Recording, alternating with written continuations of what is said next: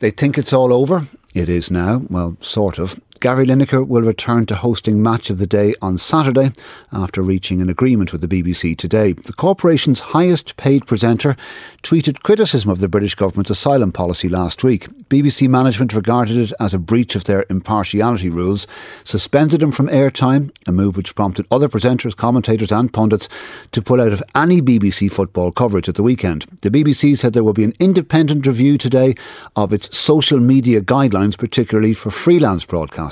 Their Director General apologised to viewers. In the past few minutes, we've been speaking to former BBC sports editor and cricket commentator Mir Bowes. First off, what did he make of the arrangement that has been reached between Gary Lineker and the BBC? Well, it's a compromise, isn't it? I mean, this was an enormous mess.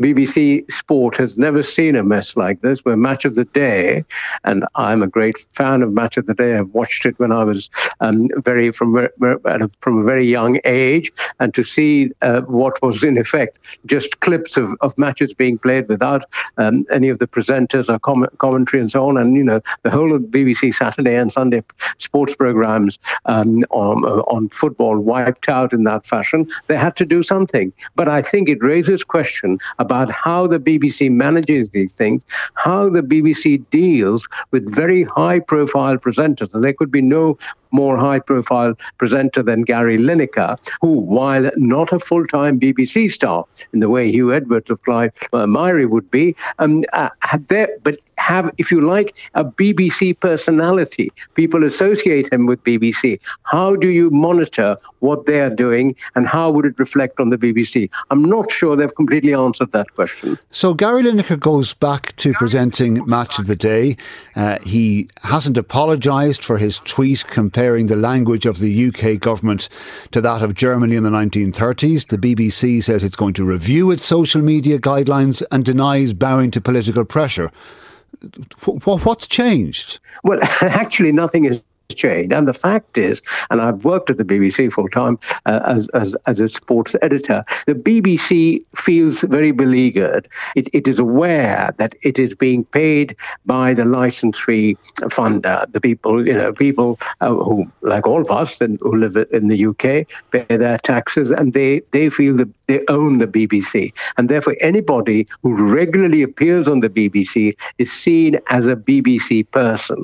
And where I think Gary sort of went over the mark, in the sense, in a tweet, he referred to Germany in the 30s. Now, that's a very, to make that comparison in that way, in that tweet, gives a completely misleading impression, because it's a very complex thing. You can explain that in a much longer essay or something, but not in a tweet. And I think that sort of thing is actually inflamed it, because before that, Gary has made controversial views known. The question is, where do you draw the line and what is controversial? And of course, people will say the BBC are bowed under pressure, because this has come after Conservative MPs and many people felt outraged and expressed their opinion. And the BBC, despite what it may say, will find it difficult to get out of that perception and of that feeling generally. And how you define, social media has changed the world,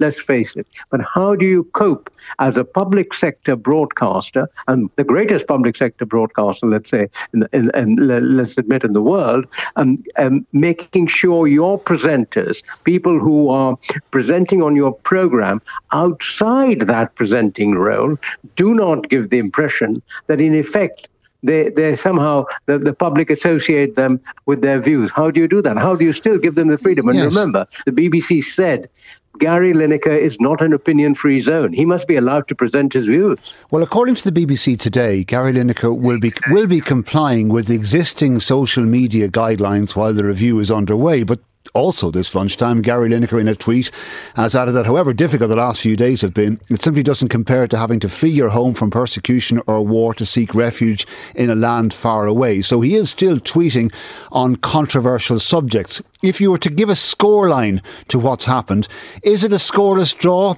or has Gary Lineker won on penalties, unusual as that would be for an England centre-forward?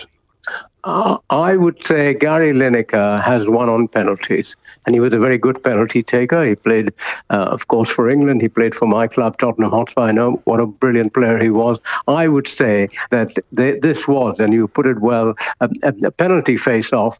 And Gary Lineker used to say, Germany always wins on penalties. In this case, it's Gary Lineker who's won on penalties, and the BBC has blasted the ball well wide of the goal and well over it into the stands. That's Mira Bowes, former BBC Sports News editor, speaking to us earlier.